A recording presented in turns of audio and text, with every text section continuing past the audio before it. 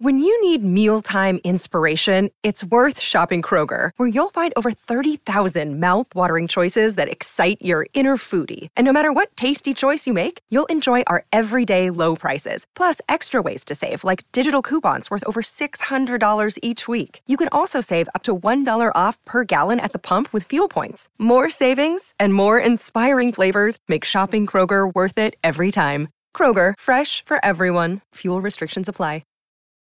Your brain needs support, and new Ollie Brainy Chews are a delightful way to take care of your cognitive health.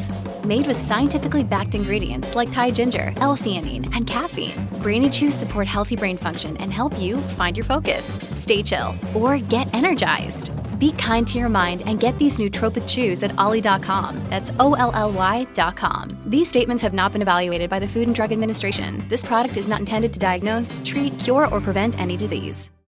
Hello, everybody. This is Marshall Poe. I'm the editor of the New Books Network. NBN listeners like to read books and buy them. So we thought we'd tell you that right now, our friends at Princeton University Press are having a remarkable site-wide sale. You can get 50% off books, including ebooks and audiobooks, with the code 50, F-I-F-T-Y, at checkout until May 31. You can save some real money on Princeton University Press books. I encourage you to go there and check it out.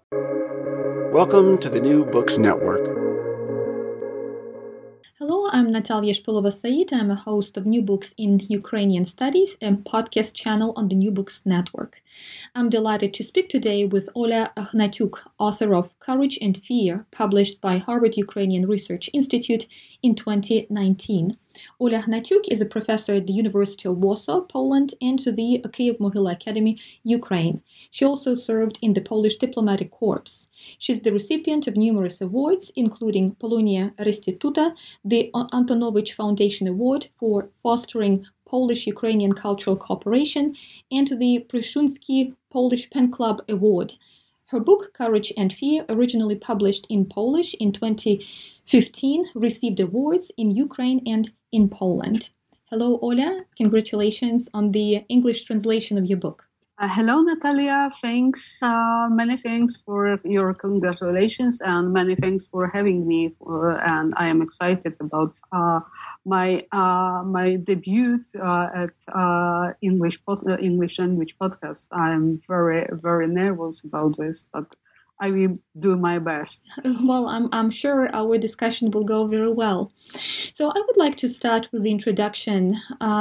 So you explained that this book is not only a scholarly investigation of highly entangled histories of Polish, Ukrainian, and Jewish communities that happen to live in Lviv at the very turbulent pre-war, war, and post-war periods, but also your personal story, a story of your parents and your grandparents. Would you say a few words about how the book is structured and why you open it with the story of your family? Thank you, Natalia, for such an interesting question. And for sure, I would like, first of all, to explain why I started with my family history, with my family story, and then I will switch to the structure of my book. So the first reason was that I, for a very long time, I have been seeking for an approach which would allow to combine different national narratives and to overcome so-called egoism of one's own pain. I mean, to see only one nation's victims and to perceive all other cases as less important or even worse, other nationalities as enemies or even persecutors. The second reason was I wanted to say that microhistory matters. Of course, I don't mean that one can replace history or master narrative by case study, but I wanted to encourage young historians to put it in the well-known metaphor to see an ocean in just one drop. And the third reason was for such choice was the desire to shorten the distance between the reader and the author. If you are familiar with the author, and her or his own story, you will trust her or him more. And last but not least, I wanted to exemplify through my family history that there are so many untold stories. First of all, in Ukrainian history, the pressure of communist system was everywhere in the communist states, but in Ukraine it was extremely high. Most of Ukrainian citizens had to choose silence, otherwise they wouldn't survive. The best example is Holodomor, and the fact that only in late 80s, at the eve of perestroika, first mentions of Holodomor appeared in public sphere in Soviet Union, and only during 90s, scholars in Ukraine started to study the Holodomor. It took almost 20 years when state program was implemented, and the recognition of the victims of Holodomor started to be a part of state politics. So it was my aim was to encourage young historians and young people to listen to their grandparents, to try to understand their stories. And now a few words about the structure of my book. So I started with my family history, which is highly entangled Polish, Ukrainian, and Jewish history, with many really complicated traces, and all members of my family were displaced from their old places for their houses to Poland. And no one of them wanted to be displaced person. So it is really common for this part of Europe, the history of displacement. But I didn't want to tell the story only about displaced persons. I wanted to tell the story of Lviv intelligentsia, and I decided to choose some protagonists of Lviv intelligentsia, and I wanted to choose such intelligence who will be representative for this strata, and and who will represent their own milieu. For example, academics, so university professors, all the professors, and new one, Soviet one, and artists, singers, writers. And medical workers, first of all, doctors. So I wanted to present very broad picture of different milieu and different strata, from rather poor people to very well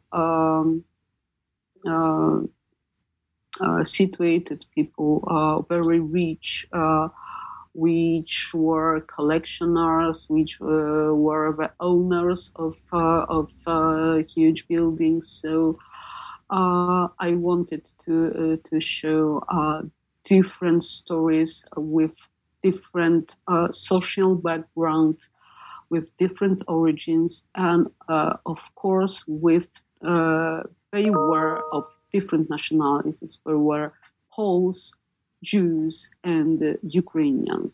And I wanted to base my book mostly on diaries and so-called ego documents, which means correspondence, letters, and even such difficult documents, difficult for studying documents, like investigation protocols, interrogation protocols. So I didn't want to use memoirs. I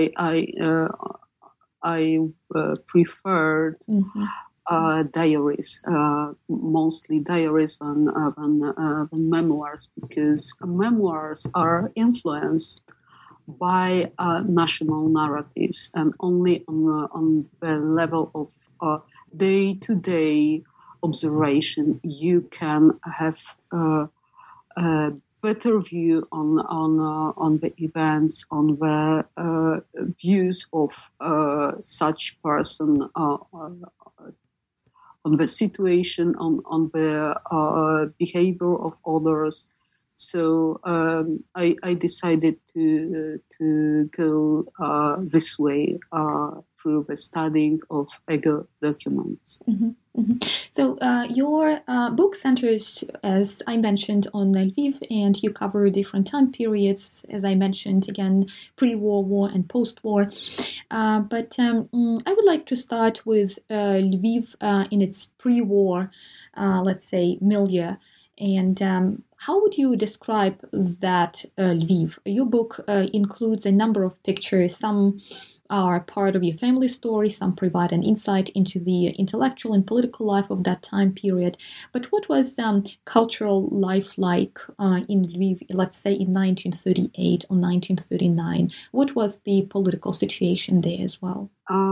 Thank you, Sue, for such question. It is temptation to tell the story through the myth of Lviv, beautiful, rich, multicultural city supported by, and this myth is supported by many former inhabitants, especially Poles, but not only Poles. For example, Polish Jew Józef Witlin, who emigrated after the World War II to New York. And he supported such nostalgic myth of Lviv, that Lviv before World War II, which was extremely nice city, very friendly for not only inhabitants of the city, but also for guests of the city, and very influential in the even cultural life of Polish cultural life. But of course, it is Polish myth of Lviv, and Ukrainian myth of Lviv is rather different. If it is. If it exists, I'm not sure about such myth of Lviv. After World War II, Ukrainian immigrants wanted to create such myth, but I think they failed to create such myths. So, and for sure, it was a different picture of the city. So. It was a multicultural city. However, it was a city full of tensions between different stratas, social stratas, national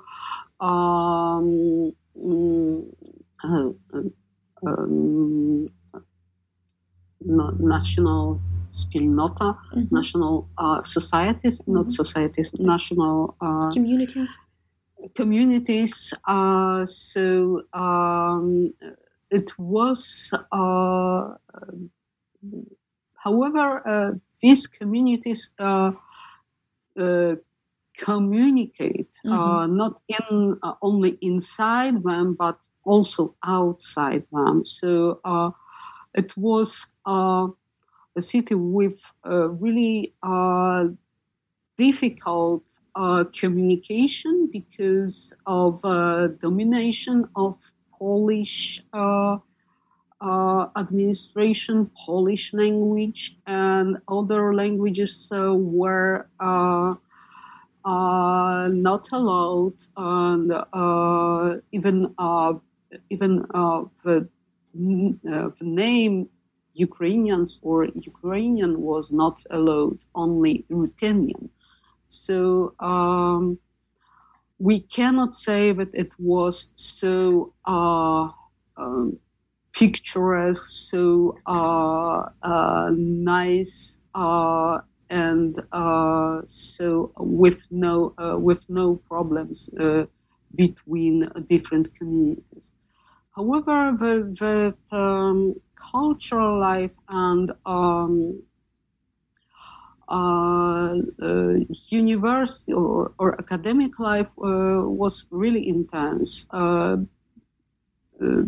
and with great achievement. This achievements of philosophy or mathematicians. It was really well recognized writers from Lviv, famous in the center of Poland, in Warsaw, and but it wasn't true for Ukrainians. Only it was true for these Jews who decided to write in Polish, who decided to have a career thanks to their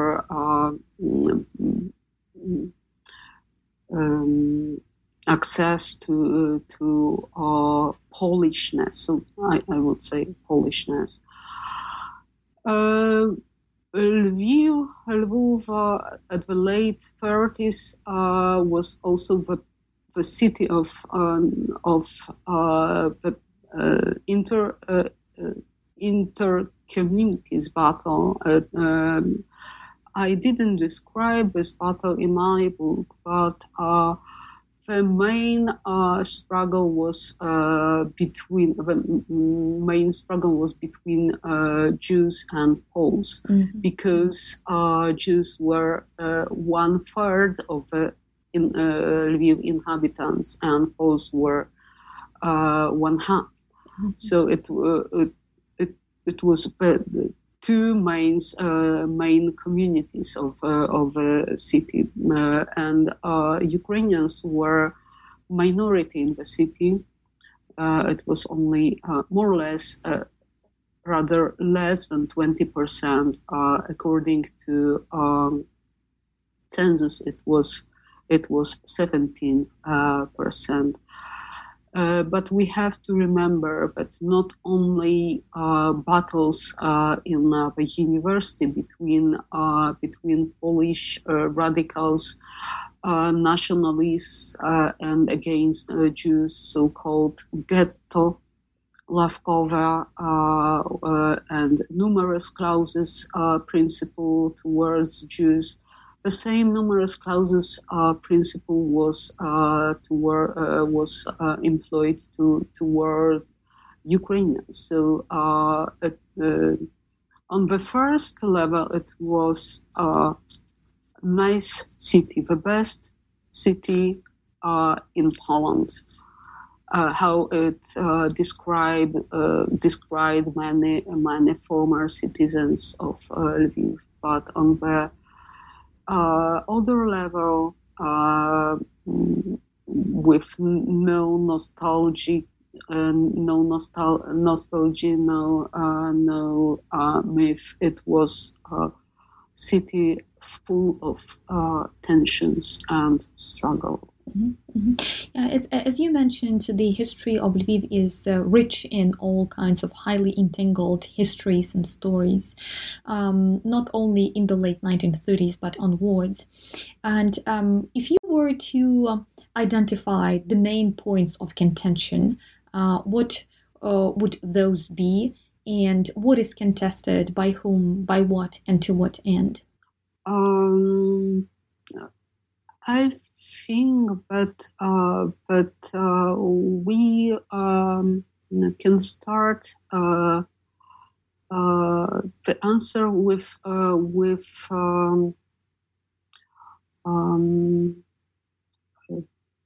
the origins of this contestation, and I think that origins were not just in the 30s of 20th century, but their roots were in the 19th century. I would place them in at the turn of 19th and 20th century, the main point of modernization and the main point of nationalization. But of course, one might say that we should start with the Spring of Nations, 1848, but it isn't accidentally that most of my protagonists were born and were active before World War I. Austro-Hungarian Galicia was the most backward province, and at the same time,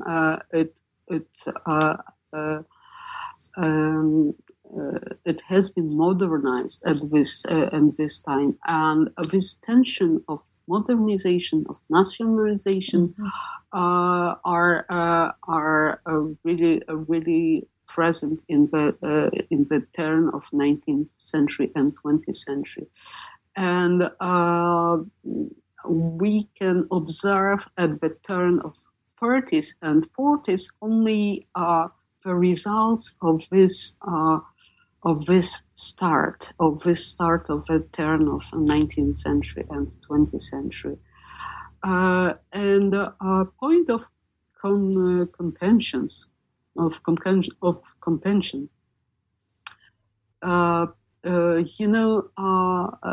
There are different points of contention, and they depend on a political and national background. I will mention only one of them. There is a Polish saying, "Gentlemen do not discuss on facts."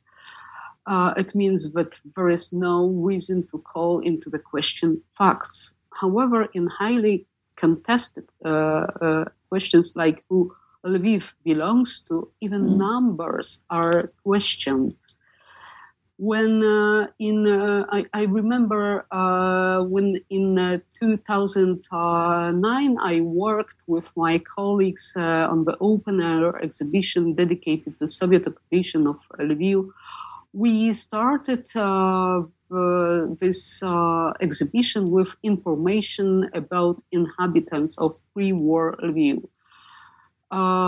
And the population of Lviv, according to 1931 census, was like I described in my previous answer. Half of population were Poles, 1/3 were Jews, and only less than 20% were Ukrainians. And it is rather obvious, but it is possible to contest even numbers. On the one hand, they are numbers, but on the other hand, we have to understand that 1931 census and most of previous censuses, never mind Polish or Austrian, were highly contested by Polish and Ukrainian scholars and politicians. Both sides questioned numbers and pointed out that categories of these census were not correct. I mean that our Austrian census had no question about nationality, but only about a language spoken and religion. Polish census of 1921 and 1931 used the same categories, and they were questioned. So to sum up, we can question even numbers, because these numbers matters, whether it was less than 20% or rather more. Why Ukrainians didn't want to be visible in this census, or didn't want to speak Ukrainian on the Lviv street. So it is matter of oppression. It is matter of the status of Ukrainian language during interwar period. And the same, but a little bit different, is with Jewish, because some Jews more educated, more with better social status, decided to switch into Polish, to even be Poles. But at the same time, they were of Jewish religion, so they were, according to some points, they were Jews, but from the point of view of culture, they were Poles. So to answer your question, not only numbers, but also status, and the best social status have had Poles than Jews, and the worst status had Ukrainians. With all consequences, with all problems which were caused by this high status or low status, low social status. Yeah, indeed. Your book does emphasize this status of the Ukrainian language in Lviv specifically, and you present a lot of material that testify towards the inferior status of the Ukrainian language when compared to the Polish language, for instance. You also mentioned that Ukrainian writers had a lot of struggle as they were trying to be recognized by other writers, for instance, those who wrote in Polish. And I'm wondering, how did this status of Ukrainian eventually change? And you also note in your book that Ukrainization strategies with the arrival of the Soviets served, in fact, to Russify the population.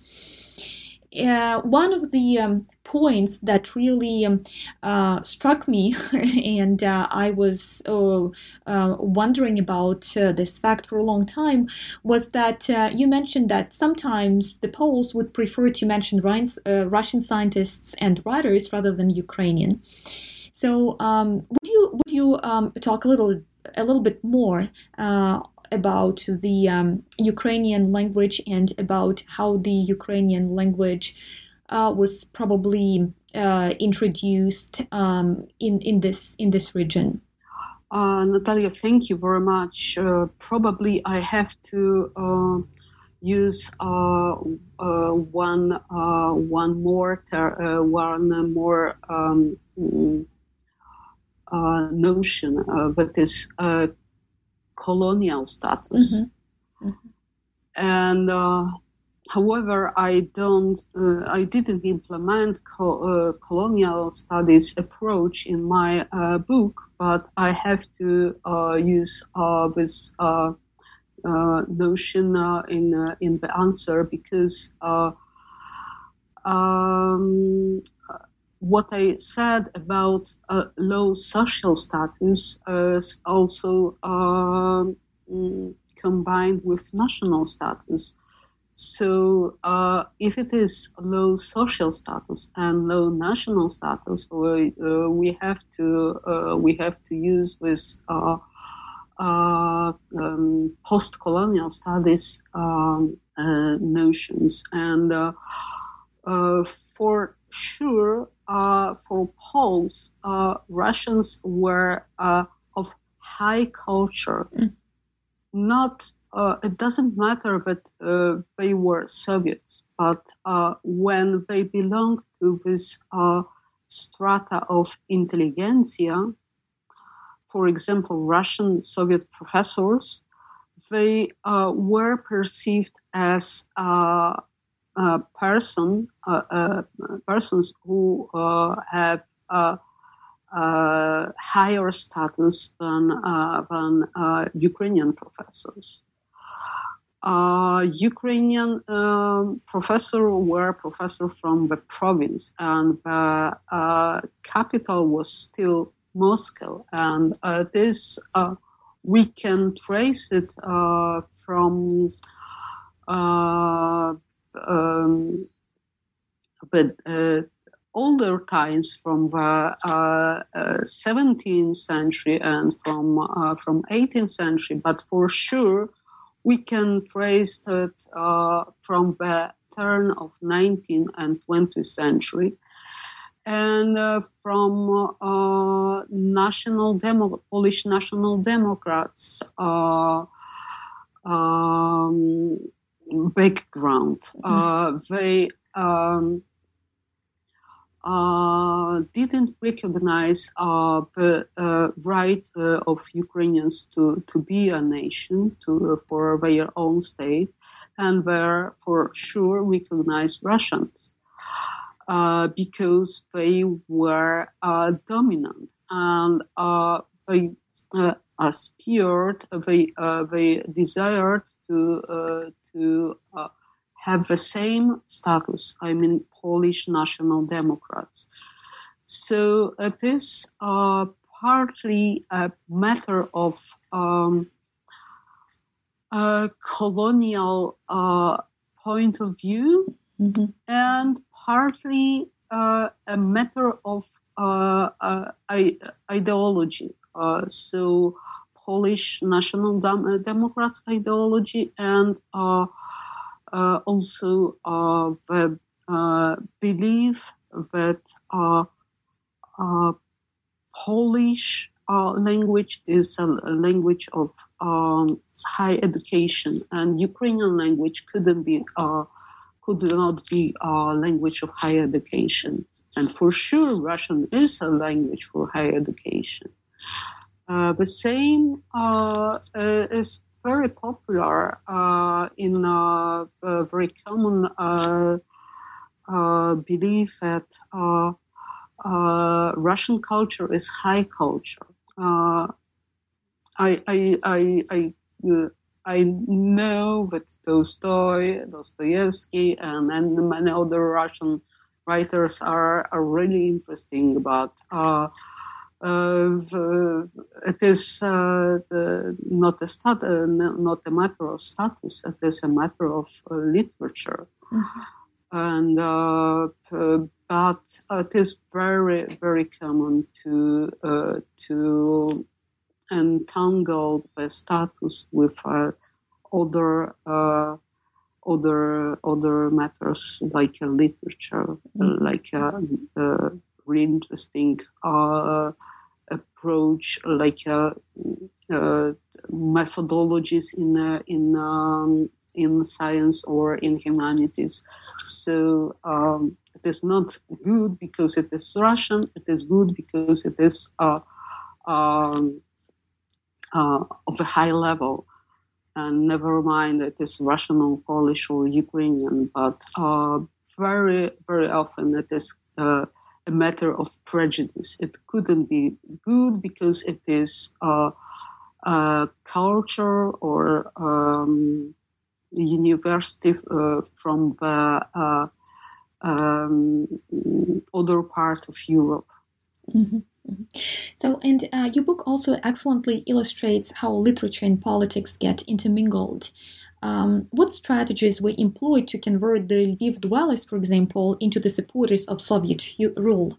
You describe how translations were involved in the political agendas and literary criticism was on the service to political parties as well, and probably these other strategies were quite popular and widely used in the Soviet Union in general.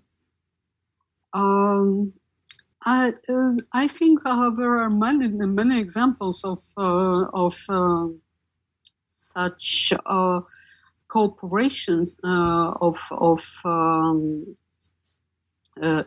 intelligentsia, of writers, of translators, of artists, of singers during Soviet times.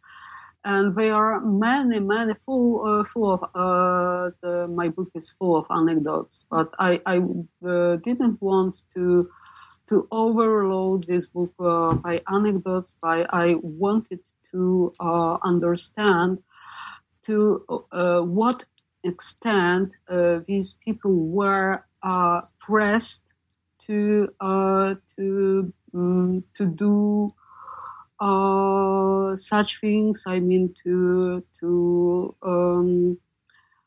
cooperate with Soviet rulers, and to what matters they were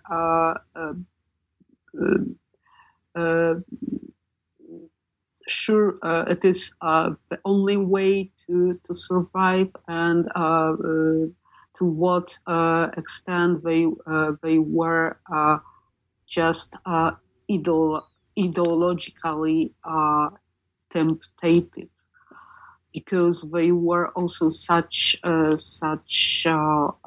writers who believed that it is a system of social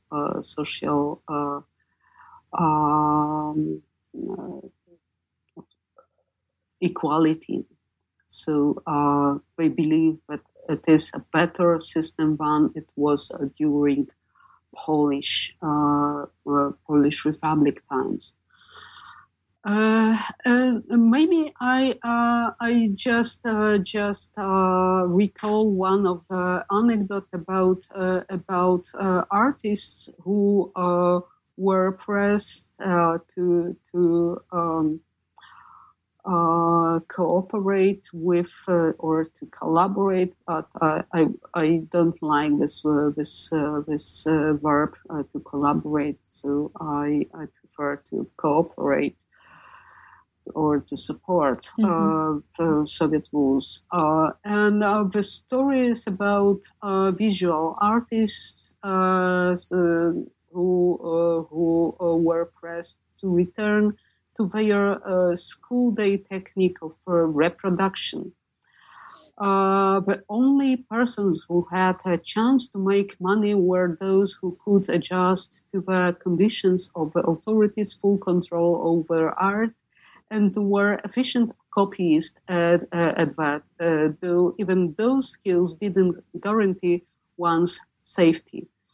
As one in newspapers, in art, two employees shuddered at the thought of overlooking an error in communist keywords and names.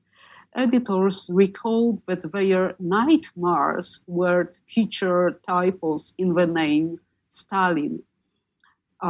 Likewise, a mistake in copying the visage of revolutionary chiefs in USSR leaders could cause serious problems. And one of the artists, Arthur Nacht, was supporting his entire family and had little choice but to take up such mass production. While transferring a portrait of Lavrenti Beria to a canvas, he made a mistake in the enlargement and moved the image by one grid. And this miscalculation left the chief of the state security with two sets of eyes.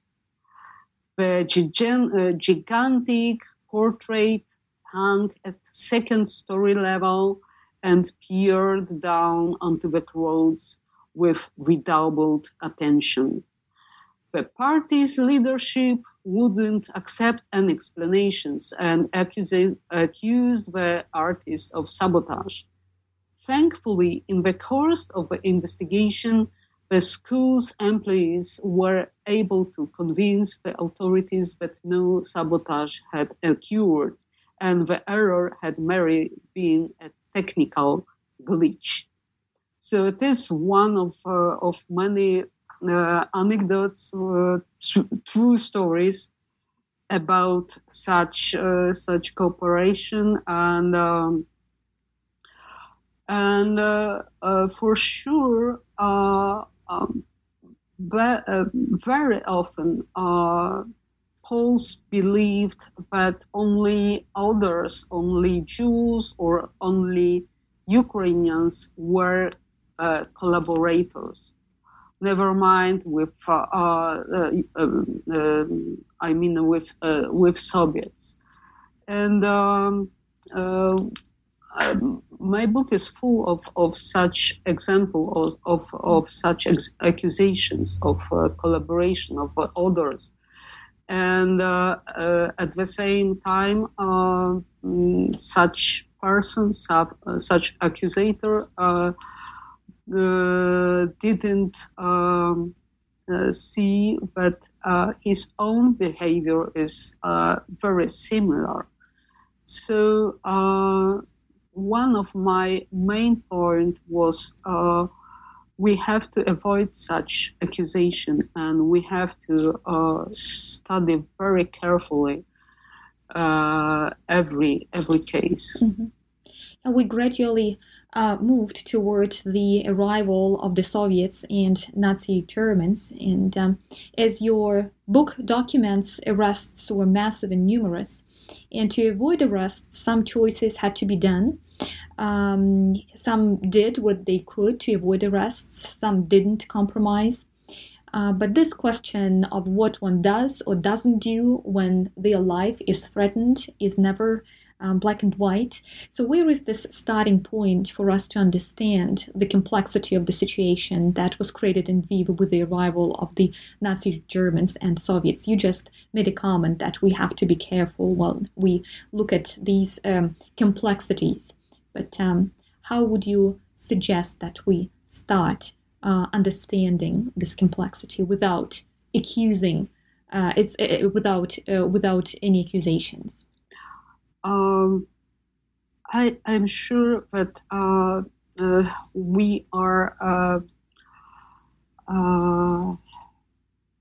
we should be very, very careful with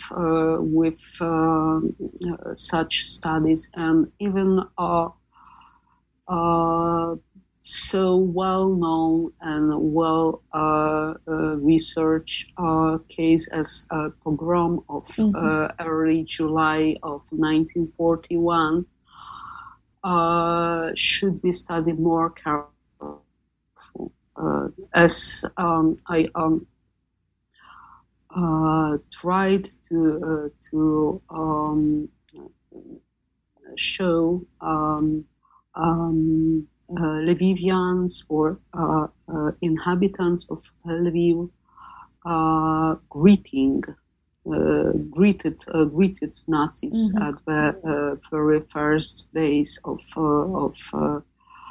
Nazi occupation, and only during next few weeks they were so shocked by Nazis' policy toward Lviv dwellers that they changed their approach, their their behavior toward Nazis. But at first moment, they were so happy that Soviets left Lviv, but they didn't realize that the same or even worse will start in a minute. So one example about this very first moment of Nazi occupation is Lviv pogroms, and crowds of Lvivians at the streets who were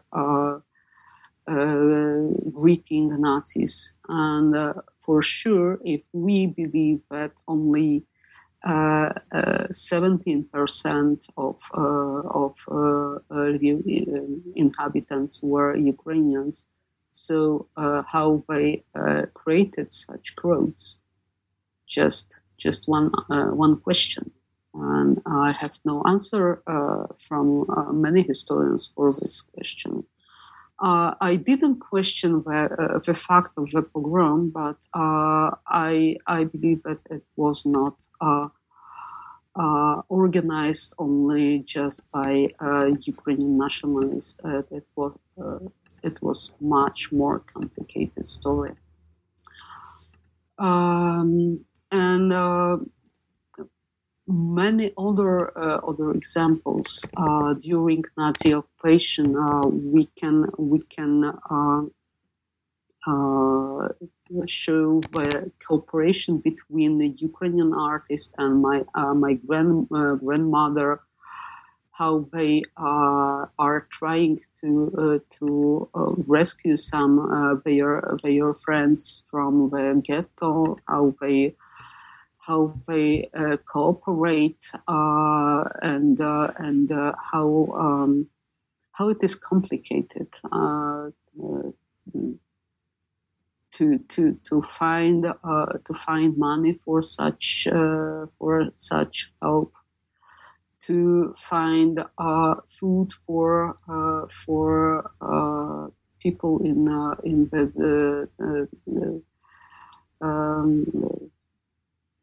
Ukrainievci, in the Jews who were underground or who were in places saved for them from the Nazis. So how it was very difficult to find the food for them, how it was very complicated to find money for this food and to rescue them. It was very, very complicated task. Mm-hmm. How would you say the Soviet presence changed Lviv? Did it become Sovietized, or did it become less culturally diverse? It depends on the time. During the first Soviets, it is common name of this first period of Soviet occupation, 1939, 1941. It was still diverse. Mm-hmm. Mm-hmm. However, it was unified by Sovietization, and at the first time, Ukrainian language was used as an instrument for Sovietization, but not only Ukrainian language. And first of all, it was symbols of Soviet regimes of Soviets. So different state fests like October Revolution, like Stalin's Constitution, like 1st of May, and of course, mass demonstration, mass participation of people in trade unions. So it was worker unions. It was a kind of Sovietization of social life. And first of all parties, all cultural, social organizations were banned this time, and all institutions were started to be state institutions. So, for example, they were such institutions as National Society, Shevchenko National Society, and the Ossolineum Library, and they were combined, and it started to be one institution, and one Soviet institution with Soviet directors, with Soviet rules, and under Soviet control. So at the first time it was Sovietization and oppression, repressions, arrests, and many others. But on the second Soviet occupation, it was in 1944, it started to be not only repression, but also mass deportation. Mm-hmm. And all Poles were deported to Poland, and mass deportations of Ukrainians and were deported to the east. And last but not least, during Nazi occupation, the whole Jewish population was annihilated. So very, very little Jews survived the Nazi occupation. So after World War II, Lviv started to be completely other city.